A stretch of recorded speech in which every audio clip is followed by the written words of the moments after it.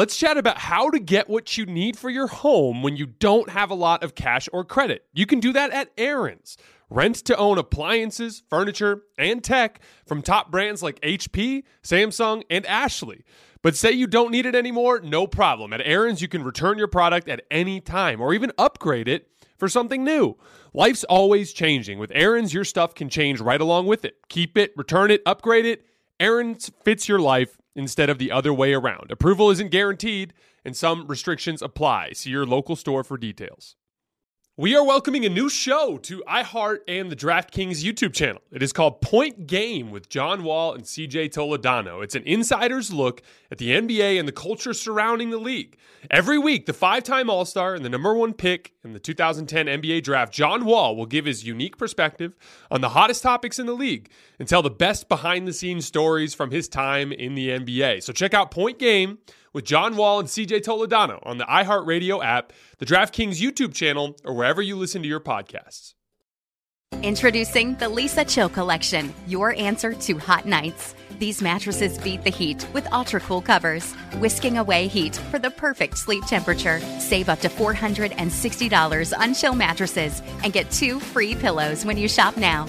iHeart listeners can save an extra $50 off by visiting lisa.com/iHeart. That's LEESA.com/iHeart. Exclusions apply. See lisa.com for more details. The volume.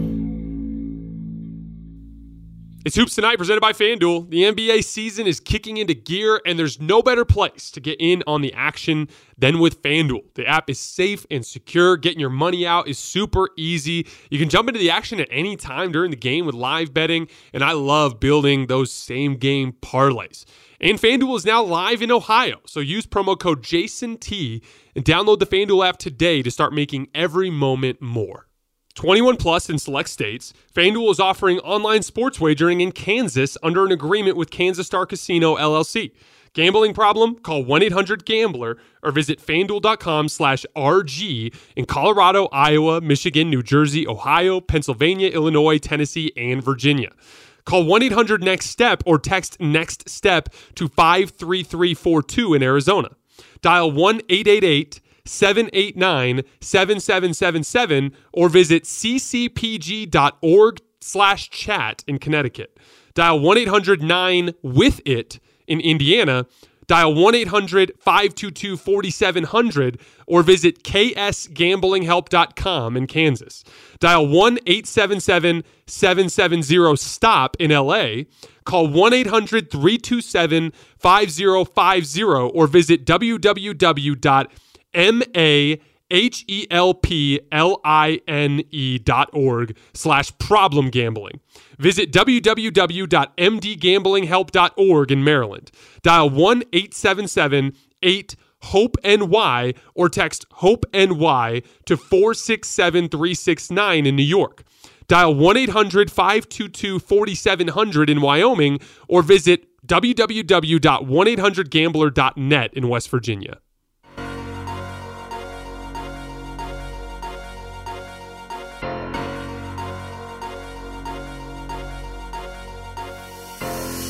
All right, welcome to Hoops Tonight, presented by FanDuel here at The Volume. Happy Saturday, everybody. I hope all of you guys are having a great weekend so far. We're just going to briefly touch on 4 games from last night. The Lakers notching a huge road win over the Minnesota Timberwolves, locking down the 7 seed for the time being. The Philadelphia 76ers beat the Toronto Raptors. Yeah, although the Raptors did make it close there at the end, they pulled away. But I really want to dive in on just all of the championship boxes, like those expectations that we have for champions, and whether or not Philly meets those expectations. I want to dive into them a little bit. Then we got a preview of our 4-5 first-round matchup in the Eastern Conference between the Cavs and the Heat. Jalen Brunson notches a career-high 48 points in a road win in Cleveland. And last but not least, I want to talk a little bit about Russell Westbrook and his time with the Clippers, especially after his 36-point night a couple games ago against the Memphis Grizzlies. You guys know the drill. Before we get started, subscribe to the Volume's YouTube channel so you don't miss any more of our videos. Follow me on Twitter at _JasonLT so you guys don't miss any show announcements. And if for whatever reason you guys miss one of these videos and you can't get back over to YouTube to finish, don't forget you can find them wherever you get your podcasts under Hoops Tonight. All right, let's talk some basketball. So this was a really interesting game between the Wolves and the Lakers. I actually didn't watch the game live because I was at a rehearsal dinner for a wedding that I'm going to this weekend. But I kind of saw some of the people talking, and Lakers fans were very optimistic about how things went, felt like they dominated the game. But Timberwolves fans were convinced that there was this weird sequence that took place with Anthony Davis spraining his ankle and a small little run that the Lakers went on during that stretch and how it might have changed the game. And then Rudy Gobert effectively credited that for what turned the game around. And so I was really curious to watch it because it was a classic case of the two fan bases had very different impressions on what went down. And so I wanted to see the basketball because, I do believe that momentum swings can happen in games. We've talked a lot about this. I talk about how, we talked about it during the Mark Cuban thing with that weird play in the Warriors-Mavericks game where there was that inbounds pass or a missed call here or a missed call there, players complaining about officiating. I talk about all the time. There's 5 or 6 things that happen in every single basketball game that are entirely out of your control. And what do I always say? Sometimes they can all go against you, but you've got to find a way to win. That's just the reality. And so, that you have to be prepared as a basketball team going into a game or going into a series. There's just going to be a bunch of shit that's completely out of your control that doesn't go your way.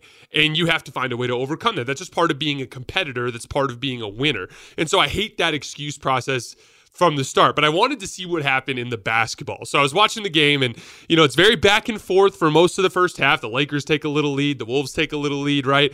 But just in the final few minutes of the first half, the Wolves go on a big run going into the halftime period.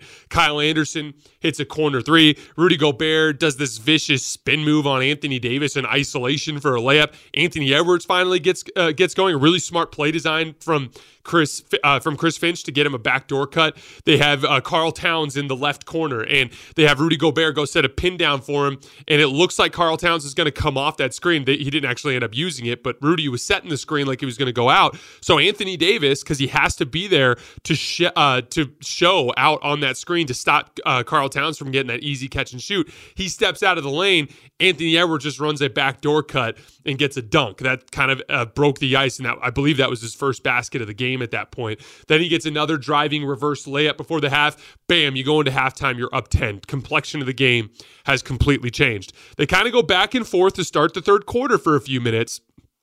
But on film, and this is what's so funny about Rudy Gobert with that post-game comment, I was really interested to see if it was the Laker defense that turned the tide of the game or if it was just some random sequence that turned the tide of the game. And it was the Lakers defense. They got stops on 5 of the previous 6 possessions before Anthony Davis tweaked his ankle. That ended up being the defensive wave that carried them through the rest of the game. The Lakers had a defensive rating in the second half of this game of 85.2, which is off the charts good. So the real story of the second half of this game is the Lakers just completely locked down Minnesota. And it came down to a couple of specific schematic things, but if I had to attribute it to one, I would say Rui Hachimura and his ability to guard Karl Anthony Towns. Because one of the predicaments that the Lakers were put in is that when Karl Towns and Rudy Gobert were both on the court, they'd put Anthony Davis on Rudy Gobert so that he could linger around the paint, right? But that ended up putting Jared Vanderbilt on Karl Towns. And the problem there is Jared Vanderbilt is a very good perimeter defender, but Karl Towns is by far the biggest player they've given him as an assignment to guard at this point in the season. And he's just too big and too strong and shoots the ball too well. Had 20, I think, in the first half. They were having all sorts of problems guarding Karl Towns. But as soon as they figured out that they could put Rui Hachimura on Karl Towns and hold their own defensively there, that allowed Anthony Davis to remain around the basket for the rest of the game. Because early in that second half, they sub Karl Towns out. They have Kyle Anderson in the game. That's when the run starts. The run begins with Anthony Davis protecting the rim, guarding on the perimeter really well with guys like Jared Vanderbilt and Dennis Schroeder and just getting into the basketball. Then when Karl Towns came back in the game and Rudy Gobert left the game, they were able to slide Anthony Davis over onto Kyle Anderson, a player they want to concede three-point shots to. That was only possible because Rui Hachimura was able to hold his own in that Karl Towns matchup. I talk a lot about the different types of forwards in the NBA. We have our wiry three lanky, athletic forwards, and then we have our bigger, stronger, more power forwards. Jared Vanderbilt's more in the middle, to be honest, because he's taller like a bigger forward, and he does have good muscle mass, but he does have a little bit of a higher center of gravity, and he's not going to hold up against really, really strong post players. We even saw him struggle a little bit with Julius Randle in a matchup a little while back, if you guys remember. The only real lanky athlete that the Lakers have is a guy like Troy Brown Jr., who's a bit undersized, right? So that's kind of like their one position that they don't have, your stereotypical type of athlete there. But Rui Hachimura, he struggled a little bit with some perimeter matchups this year, but he is big and strong, and he has a much lower center of gravity with much stronger legs than Jared Vanderbilt. That gives him the ability to hold up under more physical forwards in the NBA. So Rui Hachimura ends up actually being a really good matchup for a guy like Karl Towns in a way that you wouldn't expect, even though Jared Vanderbilt's a better defender overall, right? And then you saw the slotting start to take place from there. They actually went with Jared Vanderbilt and Rui Hachimura at the same time at one point. Now you've got Jared Vanderbilt being able to slot over onto Anthony Edwards. Why? Because Anthony Davis can stay on Kyle Anderson, Rui Hachimura's on Karl Towns, and then you've got Jared Vanderbilt freed up for a perimeter assignment there. Then you're able to slide Dennis Schroeder over onto Mike Conley, who had been red hot in the whole game. The two big matchup problems that caused the Lakers issues in this game were Karl Towns, particularly in the first half, and then Mike Conley throughout the game with his shot making, just that ridiculous floater that he never misses, and his pull-up three that he's been hitting at a high clip since coming to the Minnesota Timberwolves. So you saw the matchups kind of start to slot into place, and then suddenly they couldn't score. And the other big thing with Rui Hachimura is when they were running Kyle Anderson ball screens with Karl Towns, they were able to just switch that. And the switching ability, and there were a couple possessions where Rui actually switched on to Rudy Gobert and fronted the post and pushed him out of the lane. It was a stifling defensive effort triggered by outstanding point of attack defense from guys like Jared Vanderbilt and Dennis Schroeder. And then on the back line, the switchability of guys like Rui Hachimura and Anthony Davis. You even got even LeBron. LeBron had a nightmare offensive game in this game, but he was engaged defensively. I talked a lot about how as soon as LeBron came back, they don't need MVP LeBron. They just don't. They have so much backcourt skill, and Anthony Davis playing at such a high level, they don't need him to. They will need him to beat like a team like Boston or Milwaukee. There's no doubt they're going to need superstar LeBron, but he's got plenty of time to get his rhythm back. Jaden McDaniels did a number on him yesterday. He still doesn't quite have the lift that he needs and doesn't quite have his rhythm and his shot and his handle dialed in right to be the dominant scorer against those really, really good defensive teams, but he's got time, and we know he's capable of that. Just look at what he's done during other stretches of the season. But I thought, again, don't get confused by the narrative. It was a weird sequence. Anthony Davis fell down. Rudy Gobert said he could have dunked on him. Go watch the replay. That's absurd. First of all, Anthony Davis is laying on the ground in front of the basket. Technically, he's in his way. It's not like he can just step on him, right? So he doesn't have his steps right to be able to dunk. And Wenyen Gabriel's literally sitting in help. If Anthony Davis wasn't standing there, Wenyen's going to run over and jump with verticality, and Rudy Gobert's just not a very good finisher around the rim. That probably turns into a hook shot that he probably missed. Either way, the ball got worked around, and Mike Conley shot a wide open three on that possession. One of their best shooters who shoot really well that game shot a wide open three. He just missed it. Then they didn't get matched up in transition and left D'Angelo Russell open for a layup on a push-ahead pass from LeBron. And it wasn't just about the Anthony Davis injury. They were killing him with those push-ahead passes the entire game. Rui Hachimura got a backdoor lob dunk, or I should say in the second half. Rui Hachimura got a backdoor lob dunk from Austin Reeves in transition because nobody picked him up. That was after the AD injury, after the game had already returned to its normal flow. There was a play where Anthony Davis got a deep seal in transition with nobody around him against a smaller defender. He just happened to smoke a layup. But the Lakers were beating them in transition consistently as an issue there in that second half. I just don't buy that. And then Jaden McDaniels comes down the floor after the D'Angelo Russell layup, and AD is still writhing on the floor. And he's just dribbling super careless with the basketball. And Wenyen Gabriel just comes up and picks him clean. It was, there's no doubt it was a weird sequence. And I also wouldn't be surprised if the weirdness of Anthony Davis writhing around in pain on the ground had some sort of brief mental disruption to the Timberwolves. But like I said, that's going to happen in a basketball game. You've got to find a way to regain control. There were still 18 plus minutes left in the game, and the reality is you couldn't score. And the Lakers started to demonstrate that before the injury, and then they resoundingly demonstrated it down the stretch. And then Anthony Davis just took them home in the post, and it was crazy because just nonstop again. Like first it was against Gobert earlier in the fourth quarter, and then Gobert comes off the floor and it's against Karl Towns, and he's just surrounded by so much offensive skill with this new Laker lineup that they're leaving him on an island, and he just took Karl Towns to school. And what was crazy is it wasn't even jumpers. Like he hit a little fadeaway on the baseline, but for the most part, he was in the damn lane, just hitting him with pivots and fakes and spins and hook shots and just making every single one of them. It was a clinic of post work against Karl Towns and a little bit against Gobert as well. He continues his tour of dominance with 38 points and 17 rebounds with 2 blocks and a steal. Lakers are 14-7 since the deadline, despite LeBron missing most of that stretch. They also lost that Houston game with Anthony Davis resting, giving up 70-something paint points. We'll get to see if I was right about AD changing that matchup here on Sunday when the Lakers go to Houston. Then you had that heartbreak against Dallas. So they've had a little bit of bad luck, and they're still 14-7 since the deadline, which is the 6th best record in the league during that span.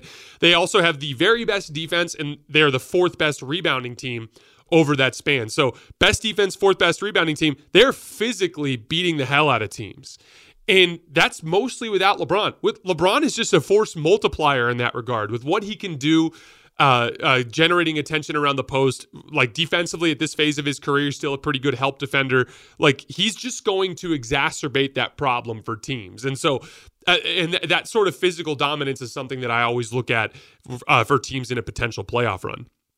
Now, they are 19th in offense over this span, but again, that's where LeBron getting back to his ceiling offensively at some point in the next couple of weeks will be the thing that can push them over the edge offensively as well. And here's the other thing too. One of the, I always talk about how in NBA history, you got to be a top 10 defense in order to have a real chance to win a championship. That's just, unless you have an otherworldly talent advantage, you got to be a top 10 defense. Here's what's crazy. The Lakers are now basically in a virtual tie for 10th place in defense for the entire season.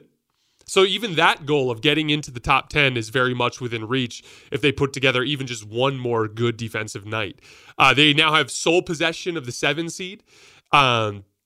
Now, Minnesota does have a tiebreaker over them, so they got to make sure that they stay one game ahead of Minnesota in the loss column. They are one game back of both Golden State and the Clippers, but they only have the tiebreaker against Golden State. They do not have the tiebreaker against the Clippers. Obviously, 3-way ties, the tiebreaker gets way more convoluted, so everything's still up in the air, but they do control their own destiny, and they're heading into an easier stretch of their schedule. They play the Rockets and the Jazz next. 3 of their last 5 games are against the Rockets and the Jazz, and then they've got a couple of tough matchups against the Clippers and the Suns. But the Lakers are in a good position to potentially end up getting either that home court for the first round of the play-in tournament or to miss the play-in tournament entirely. They're in a good spot right now. Good time to be a Lakers fan. All right, I want to talk a little bit about the Raptors-Sixers game. Not so much about the game, but I want to focus on the Sixers. The Sixers really blew them out in this game. They had 77 in the first half. The Raptors kind of grinded back and got it close. They got back to within 2 on a Fred VanVleet pull-up 3 in the middle of the fourth quarter, but then immediately the Sixers went on a run.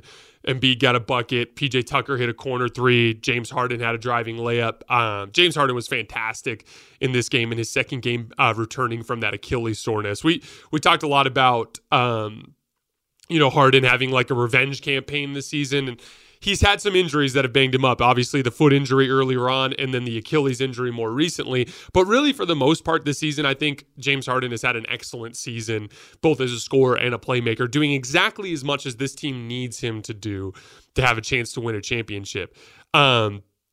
Most importantly, Harden's legs looked explosive. He talked about how at one point he was in excruciating pain in that Achilles, and that was causing him problems getting lift and pushing off. he looked spry in this game. And the big driving layup he had that basically was the dagger against the Raptors at the end of this game, it was he was against OG Anunoby, and Jakob Poeltl was guarding Joel Embiid, and he kept calling for that Embiid ball screen. He's trying to get switched on to Poeltl so he can get a switch, but OG Anunoby was just doing a really nice job of fighting through the screen. And Nick Nurse, as he always does, was like ridiculously over-aggressively doubling Embiid out of the high post. So Harden just pulled it out, and he's like, oh, shit, like I guess I got to score on OG Anunoby. And he hit him with a move and a counter move and got all the way to the rim and made a left-handed layup. And on that counter move, he was engaged physically with OG, and OG was playing very physical. And so for him to be able to shed OG like that and maintain his leg strength to get the necessary lift to get up to the rim, I think is a really good sign for him physically. But I wanted to talk about the Sixers and their championship boxes, like, because I always talk about these things that are like mandatory, right? And the Sixers, the more and more I look at them, above and beyond the things that we don't even really have a measurable way of accounting for, like, oh, James Harden's playoff performance or Joel Embiid's playoff performance or Doc Rivers' playoff performance, like, which again, I'm not saying they're not concerns, but it's really hard to quantify those things in the grand scheme of things. And like, if they have figured it out, like, the only way we're going to find out is they're just going to go beat everybody in the playoffs, right? So it's hard to really plan for that, so to speak. It's just kind of a wild card that you have to account for. But if we set those aside, they check everything else. I always talk, you need to have elite rim protection. They do. Joel Embiid, especially in this last half of the season, his rim protection has been off the charts good. You need to have guys who can take high leverage perimeter assignments. DeAnthony Melton can take higher level ball handler, like perimeter ball handler, like guard high pick and roll assignments. PJ Tucker can guard all of your big forwards that you're going to need to have guarded in the Eastern Conference. Even Tobias Harris, like having PJ Tucker and Tobias Harris as options to throw at, Jaylen Brown and Jason Tatum, for instance, that's real weapon. That's a real weapon to have, especially with Joel Embiid on the back line. You can't just attack James Harden on a switch because of his ability to guard in the post, right? So they have a lot of matchup versatility defensively. I really like that. They are the very best spot up team in the league. So if you do what Nick Nurse did and you just double team the shit out of Joel Embiid, yeah, he might have some turnovers, and he had 5 turnovers in this game. But if he can make that first pass out and have James Harden make that second read, there's just so much skill on the backside of the floor. Like PJ Tucker was hitting his corner 3 in this game. DeAnthony Melton driving closeouts and cutting off of extra passes and stuff. They just have so much skill off the ball that they're going to be able to score. And then most importantly, they have 2 elite shot creators, but it goes beyond what they do individually. Yes, James Harden and Joel Embiid, 2 superstars, that gives you the ability to create shots, but it's because they can create shots in both specific defensive environments that I'm so optimistic.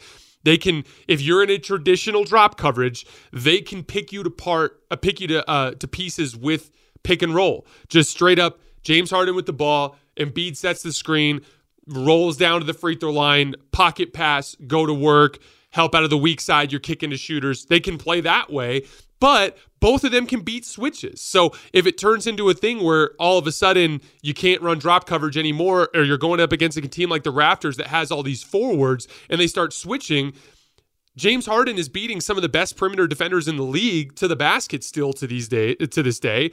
And Joel Embiid has been just an absolute monster in isolation all season long. And so they have a versatility of offensive approach, I think, that makes them extremely dangerous. So I mean, again, I still have them comfortably third behind the Bucks and the Celtics in the conference, but I think as a group, they are right there with them. And I absolutely think they have a chance to come out of the conference. All right, so we got our preview of the 4-5 matchup between the Knicks and Cavs last night. It was interesting because both teams were really red hot in this game. Donovan Mitchell came out red hot in the first quarter, but then the Cavs cooled off, and Jalen Brunson just never cooled off.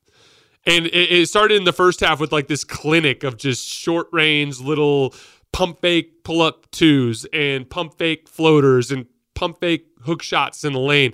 Everything was defended extremely well. Like, the Cavs they lost him a couple times in the second half on peel-off switches where like they were hedging onto Jalen Brunson, and then the hedging defender would leave to go back to his man, but the original on-ball defender wouldn't get back into the play, and Jalen would end up wide open. There were a couple of defensive mistakes, but for the most part, the Cavs defended Jalen Brunson extremely well, and he just made everything. And that goes back to what I've been talking about forever with the Knicks, is if Jalen Brunson and Julius Randle do that, which is a superstar type of behavior, the ability to knock down consistently tough shots against good defense, that raises their ceiling to a level that I don't think a lot of people expected from the Knicks. And by the way, this is not just a one-game sample size. Jalen Brunson is shooting 52% on floaters this year. There are 6 players that have taken 200 floaters: Trae Young, Josh Giddey, Ja Morant, Tyus Jones, and Trey Jones, and Jalen Brunson.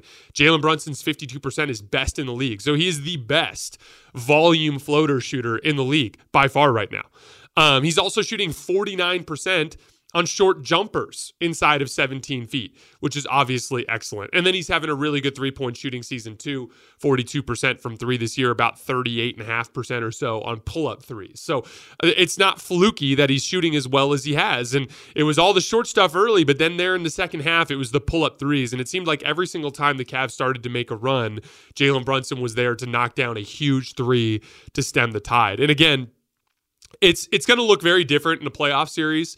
I'll be really interested to see how the matchups work out, because not only, the Cavs were missing Jared Allen and Isaac Okoro, obviously, and Lamar Stevens ended up drawing that Jalen Brunson matchup to start. I like Lamar Stevens better on bigger forwards, and I like Isaac Okoro more on the quicker guards, so obviously that's a slightly better matchup. But you're not going to get any sympathy from the Knicks. They didn't have Julius Randle, and that changes matchups a lot. And I know the easy answer is we're going to put Evan Mobley on Julius Randle, but in a physical playoff environment, I wonder if he might be a little too thin there. That's going to be an interesting matchup. I would love to see how Evan Mobley can hold up against Julius Randle, because if he doesn't hold up on Julius Randle, they're going to have to go with someone like Lamar Stevens, and Lamar Stevens will have to guard Julius Randle, which will end up putting, Jalen Brunson in a position where you have to guard him with one of the guards, and that's just going to be barbecue chicken at that point. So it's going to be really interesting to see how the matchups shake out, and obviously it's going to look very different than it did in this particular game.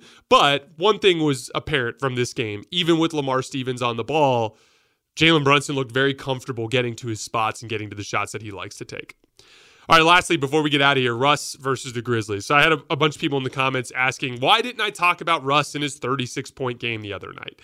The short version is the Grizzlies sat everybody. Ja Morant played. Yeah, Xavier Tillman played. Ja Morant's trying to get back in shape, right? Dylan Brooks played, but they sat Desmond Bane, and most importantly, they sat Jaren Jackson Jr., who's been arguably the best rim protector in the NBA this year.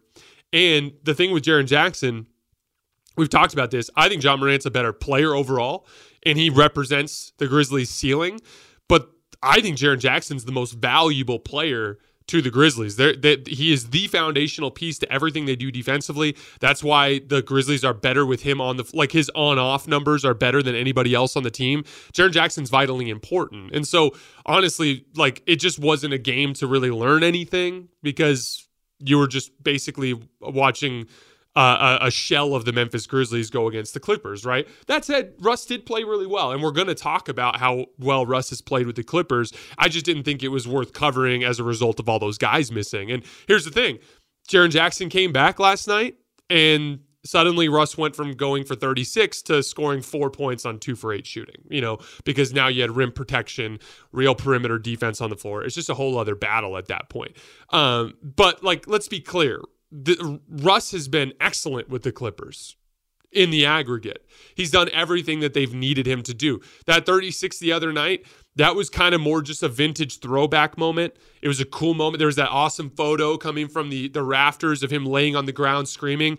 That was cool. He was red hot from 3, was getting to the rim. That was an awesome game, just as a moment for a basketball fan to remember what it was like when Russ was at his peak.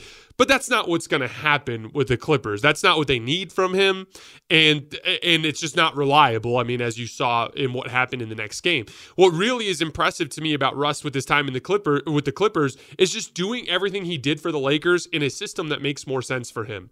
Pushing the pace to generate easy shots before the team can set their half-court defense. Applying rim pressure. We've talked about this a million times, but it generates so many positive residual effects for your team when you've got a guy that's consistently pressuring the rim.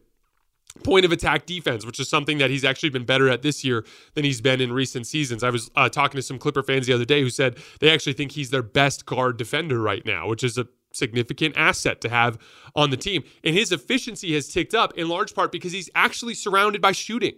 It actually makes sense for him to play in a team with this style as opposed to what he did with the Lakers. For example, Russ shot 41.7% with the Lakers this year. He's shooting 48.2% with the Clippers.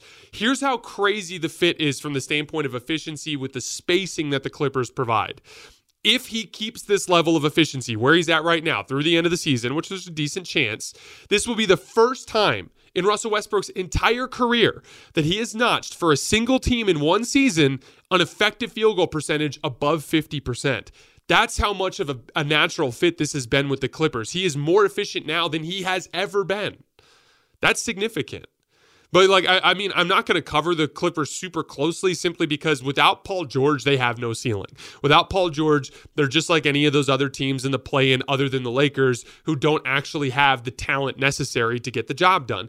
Kawhi is a player that I believe in, but the Clippers, we've learned this season, their lack of rim protection and their lack of perimeter speed, they've got a lot of wings, but they don't have a lot of speed on the perimeter, has made them a little bit vulnerable to specific types of matchups, and they don't have the top-end star power to compensate for that without Paul George. Now, maybe Paul George comes back, and if he comes back in the first round of the playoffs and he looks like Paul George, we can reevaluate the Clippers at that point. But that knee injury looked pretty gnarly, and him getting reevaluated in 3 weeks doesn't bode well for him getting back onto the floor anytime soon. So, love Russ's fit with the Clippers. I think he should stay there into the future as well. I'm proud of Russ and happy for Russ that he's found this spot that's working out well for him, but it doesn't change the calculus for the Clippers at all whatsoever.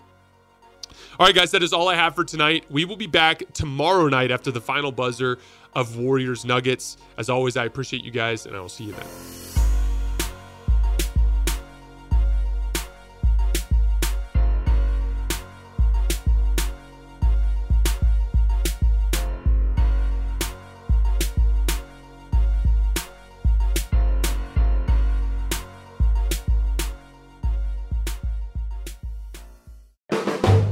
Volume.